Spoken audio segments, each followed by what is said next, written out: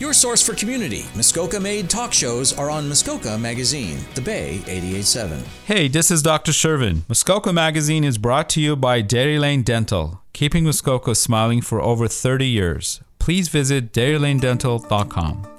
You're listening to In the Dirt.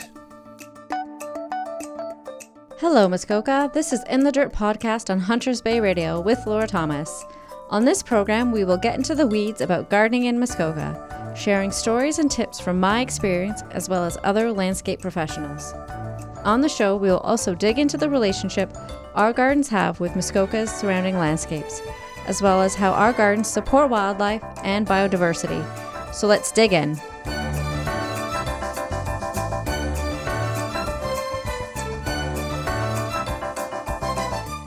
Well, I hope everyone had a wonderful holiday season, a great Christmas and all of that.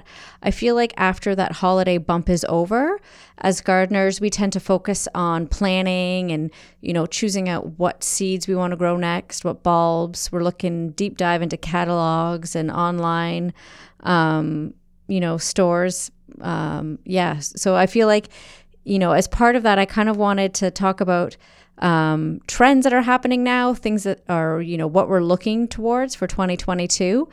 And for me personally, as well as, what I'm seeing a lot of stuff online and landscape, either magazines or, websites, that kind of stuff, Facebook pages, is a trend towards ditching lawns, which I personally think is fantastic. And also, in partnership with that, so people are removing their lawn and then really wanting to kind of sub in that like a meadow or a naturalized kind of garden. And so that's really what I wanted to talk about today, is kind of ditching the lawn and meadowing up, and how we do it, why people do it, because I realize that for some of you listeners out there, this might be a novel idea, might be something you've never ever considered or heard of. You maybe love your lawn and think, why would anyone want to get rid of this lawn? I love it. So we're going to talk all about that. And so first off, what exactly is a meadow? For most of us, you can kind of have a picture in your head of what a meadow is. We really already kind of know what it looks like. It's actually just any sort of open habitat that's vegetated by grasses, flowering plants, and other non-woody plants. There's typically a higher dominance of grasses. So you're usually looking at about 75% grasses to 25% flowering plants. And for the residential kind of gardener meadow, you can bump that up. And I find most people opt for kind of like a 50-50. But it is important that you do include grasses. Even if you want a lot of color, you will achieve that through, 50% of wildflowers. You really want to make sure you get a lot of grasses in there. That will give the meadow more of a meadow look. And it's actually really important ecologically to support wildlife and from an aesthetic perspective too. Grasses add a lot of kind of architectural texture, and they're just lovely. So don't be afraid to keep it at that 50% or higher of grasses. So that's essentially what a meadow is. We have lots in Muskoka. We have lots of wet meadows, dry meadows, and you can mimic those if you want. So feel free to go out. Muskoka Conservancy has a lot of landscapes that we can explore. You can kind of take note of like what plants are growing in certain areas. So for wet meadows, you're looking at like Joe Pye weed, swamp milkweed, boneset, flat-topped aster, vervain. We're really blessed to live in a landscape that has such diversity up here.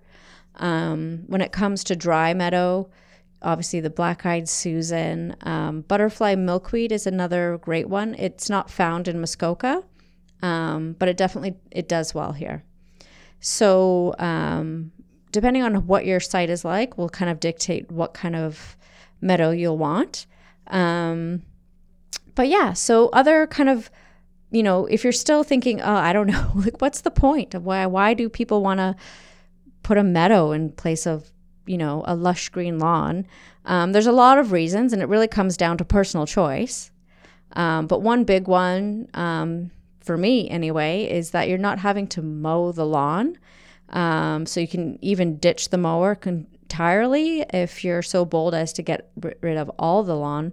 And when you're replacing that with a meadow or even like a meadowscape, so something that's not as natural looking, that it's a bit more intentional and more of a garden aesthetic, it can have a lot more interest and color, and there's a lot more beauty. There's a lot more interaction with pollinators and songbirds. So it's obviously supporting wildlife. For a lot of people, that's very important. We've talked about this before on the podcast that, you know, a lot of our pollinators and songbirds are rapidly declining. Their populations are declining. So they do need a support, and planting native plants is definitely one way in which we can help them. So ditching the lawn and creating a meadow can definitely support a lot of our local wildlife, and overall can kind of be better ecologically. Again, because we're not mowing, we're not running that gas mower. There's also less watering. I mean, really, there's no watering once it's become established. So there's less water going into the system. You have a diversity of plants, and typically native plants have really deep roots. So some of them can be upwards of like 3 to 4 meters deep, compared to turf grass, which is just a few inches. And so what happens when we have a really deep root going through the soil is that it creates a healthier soil. There's more organisms, beneficial bacteria, and all that stuff happening underground when we have a deeper root system, especially when it's with a diversity of species. And when we have that happening, we have, like I said, a healthier soil. And with the deeper roots, you know, most of you probably are aware of, so plants play an integral role in reducing carbon emissions. They soak up carbon through the process of photosynthesis and kind of bury it deep, either into the roots or into their the plants themselves. So when we have a long-living perennial with a deep root system, like a prairie landscape or a meadow landscape, they're going to be much better at storing carbon, sequestering carbon than a lawn, which personally I think is fantastic. Imagine if we got rid of, 50% of all lawns and turned them into more of a prairie or meadow landscape, and how that would impact carbon or carbon footprints. I find that really intriguing. So that's kind of one little benefit, is that it kind of can help reduce your carbon footprint. And I think there's going to be a time on the podcast that I'm going to be chatting more about this. So stay tuned, because it's really piqued my interest in the last year or so. And obviously, if we're getting rid of lawn, if most people do kind of amend their lawns, whether it's through fertilizers or herbicides, fungicides, that kind of stuff. So if we're not putting those on our lawn, that definitely has positive ecological, environmental benefits. And we're able to kind of leave a lot of that natural plant debris, the leaves, the stems. We're not having to rake them off of our lawn and bag them up and send them to the compost. So that's also another benefit for wildlife. So those are all the benefits. Those are kind of most of the reasons that people are really doing it. And so if this has kind of piqued your interest and you're thinking, okay, yeah, maybe I want to get this going for 2022. Am I too late? Should I have started this in the fall? Well, it really depends on the size of the area and what you want to do. So if you're wanting to seed the area, or if you're wanting to plant it. So typically, if it's a really large area, say over 1,000 square feet, you're probably going to be looking at seeds. If it's a small area, you can do plants, and by all means, you can do both. It's not one or the other.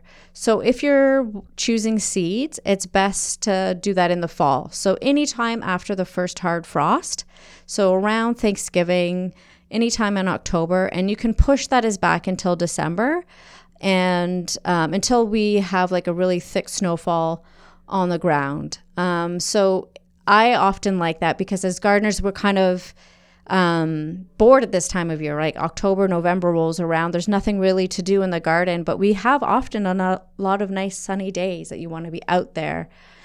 So this is kind of something that you can do late fall. and still be out in the garden.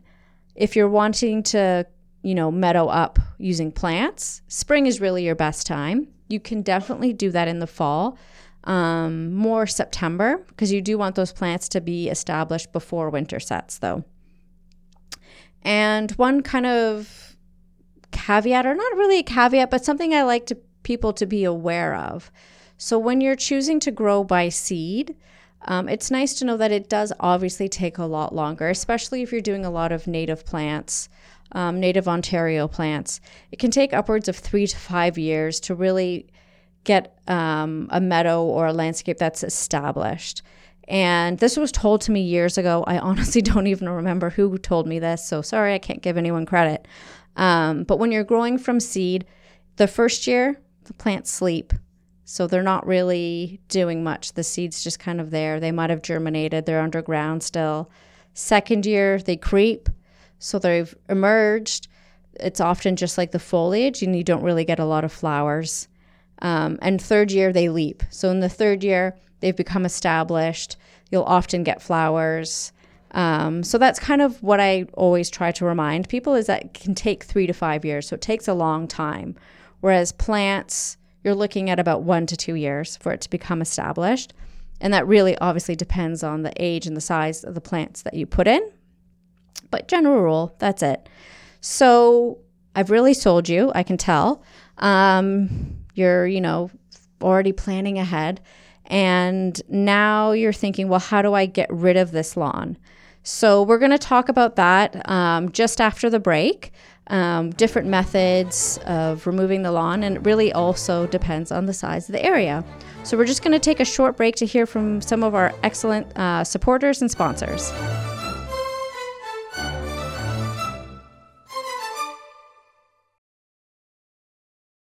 By Muskoka for Muskoka, your collection of Muskoka-based talk shows. Muskoka Magazine, The Bay 88.7. I'm Dr. Shervin from Dairy Lane Dental, and you're listening to Muskoka Magazine.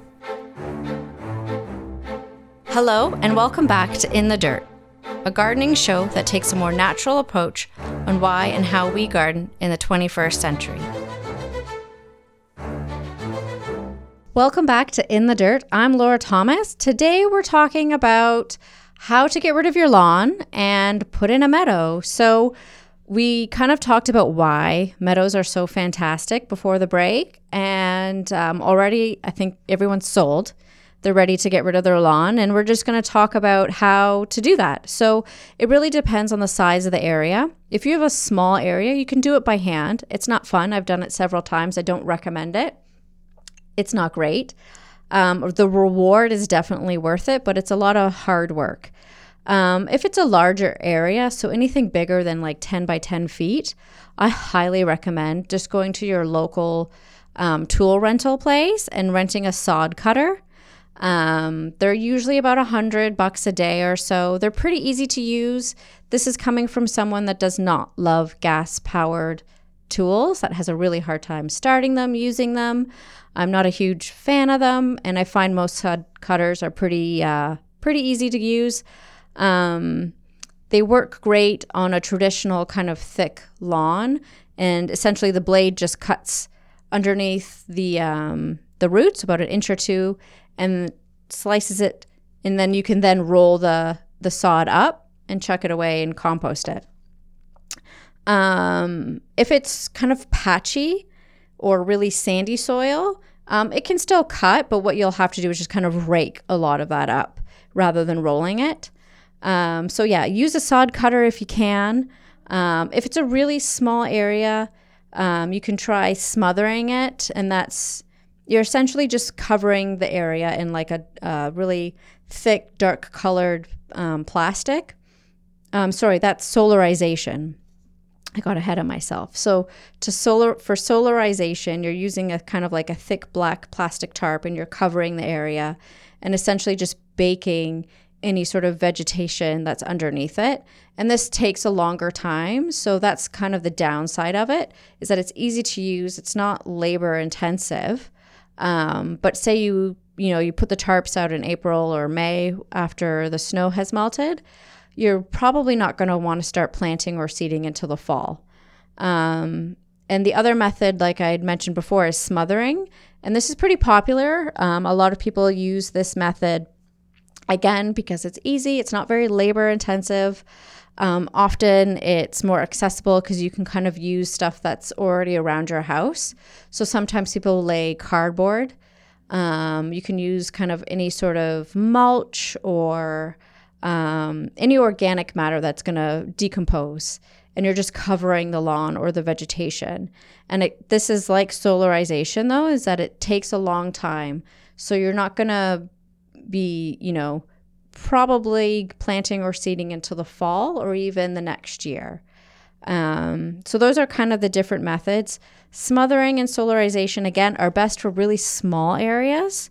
And that because it takes such a long time before, you can actually put anything green in there, I find it's not necessarily ideal for high visibility area. So like in a front lawn or something, because it can look quite unattractive, for like a year or several months, just like this ugly black tarp or, cardboard flying about, that kind of thing. And yeah, so it really depends on the size, what you have access to. At the end of the day, though, you really want to make sure that the site has a clean soil bed. So that you remove as much as the weeds as possible. Don't rototill. Sometimes people do like to. They feel like it'll pull up all the weeds. What often happens is that you actually just kind of awaken dormant weed seeds and give them the opportunity to germinate. So don't do that. You can mulch, especially if your soil is not great. If it's really sandy or you have really clay soil, put a really thin layer of mulch down, like 1 inch or so. If you're seeding, even less than that, just enough to cover the soil. You don't want it too thick because then the seeds will be smothered and they might not germinate. So that's kind of what you want to do. Again, to kind of, nail it down for you, you want a clean soil bed. You want to remove that vegetation. And again, you can amend it by making sure that there's good soil on top by putting mulch or compost or something down. If you are choosing to go the seeding route, if you have a large area, one question people often get overwhelmed with is how much seed do I need and how do I spread it? How do I broadcast it? So typically what you need is about 1/2 pound of seed for 1,000 square feet. So again, that's 1/2 pound or 226 grams per 1,000 square feet. And that's for, that includes grasses and flowers. So you're going to get a mix of hard seed and fluffy seed. And that's just a general kind of rule. It always depends on what species you're using because different species have different seed weight and seed size. So that's just a general idea. And one trick that I learned early on is that when you are seeding it, take that mixture and pop it into like a pail of sand, clean sand, something that doesn't have weed seeds in it, and use that to broadcast your seed. When you mix it with the sand, it gives the seed more visibility and you're able to see where you've spread it. And don't all spread it at once. So take half of it and walk, perpendicular down one end and then go the other direction. And this will give you better coverage so that you're not essentially broadcasting and it looks like cornrows or something like that. So that's kind of a quick, hack kind of to make sure that you have good seed distribution. And when it comes to plant selection, the next big question, it'll depend on your site. So if it's sandy, if it's full sun, if it's wet, if it's dry, reach out to any of the seed suppliers. There's lots of articles online. Do a little bit of research. There's tons of information out there for you. By all means, feel free to reach out to me as well. I think my contact info is up on Hunters Bay website. If not, you can just go to our website. It's hiddenhabitat.ca. and you can find out which seeds are going to be the most appropriate for your location. My top 10-ish plants, so Black-Eyed Susan is great, and Lance Leaf Coreopsis. These two I always include for a lot of reasons. So they germinate really easily. So either you're going to have some high winds, and they germinate and flower quickly. So sometimes, not always, but sometimes you can even get a flower in that first season out of both of them. If you don't, then you definitely are getting flowers and good growth the next year. So it's a nice kind of like early succession, kind of not a cover crop, but it gets in there and it covers the area. You're getting growth, which is important to feel like you're successful as the gardener, also ecologically, so that you're covering an area and it's not going to get dominated by invasive weed seeds or things that are going to blow in. So Black-Eyed Susan, Lance Leaf Coreopsis. Again, we want to choose a lot of grasses. So Little Blue Stem is a beautiful one. Indian grass and big blue stem grass. Those are usually my 3 go-tos. They're gorgeous grasses, different heights. Little blue stem is the shorter one. It's about 2 to 3 feet tall. And Indian grass and big blue stem are about 5 to 7 feet tall. Beautiful grasses. Virginia Mountain Mint is another one that I always like to include in all of our wild landscapes and meadows. It is extraordinarily popular with a lot of pollinators, and it does cover an area quickly. It is in the mint family. It's not aggressive and invasive like the typical mint we know of, but does have a similar growth habit in the sense that it will fill out and cover an area, but not so much that it'll take over or dominate the landscape. And it's got a beautiful little white flower on it that is heavily visited by a lot of pollinators, like I said. Other really popular ones are gray-headed coneflower, which has a nice lemony yellow flower. Any of the milkweeds, so common and butterfly milkweed, smooth blue aster, wild bergamot or bee balm, the lavender colored one, and foxglove beard dung. Those are all kind of really popular ones that I love to include in our meadow mixes. And, for maintenance wise, you do want to look at mowing that, especially in the first couple years. And essentially what you're mowing is often not the native plants or not the things that you've planted and seeded intentionally. You're mowing the annual seed weeds that have kind of grown in there, or the perennial ones too. So, mowing usually around June or so, that stops things from kind of setting seed and making things a little bit more weedier. So in the first 2 years, you want to mow around June or so. And then going forward, occasional mowing is fantastic, especially if your landscape is not like what would traditionally be a meadow. So with meadows will eventually succeed, or there's succession into a forest. Not all the time, but they're usually kept at bay either through drought or flooding. So a dry meadow, it's going to dry out and stop those woody plants from taking over. And a wet meadow is going to occasionally flood, which stops those woody plants from taking over. If you're doing this in your front yard, you're likely not going to have an extremely dry habitat, or you're not going to have occasional flooding. So what we do to mimic that disturbance is by occasionally mowing it, and that can just stop woody plants from taking over. Because in a meadow, you usually want things to be about 10%, or you want woody plants to be less than 10%. So you can chuck a tree in there and a nice flowering shrub, and it'll still be a meadow. You just don't want it to be the dominant plant. So that's kind of, when it comes to management, another key important thing is just to know your weeds.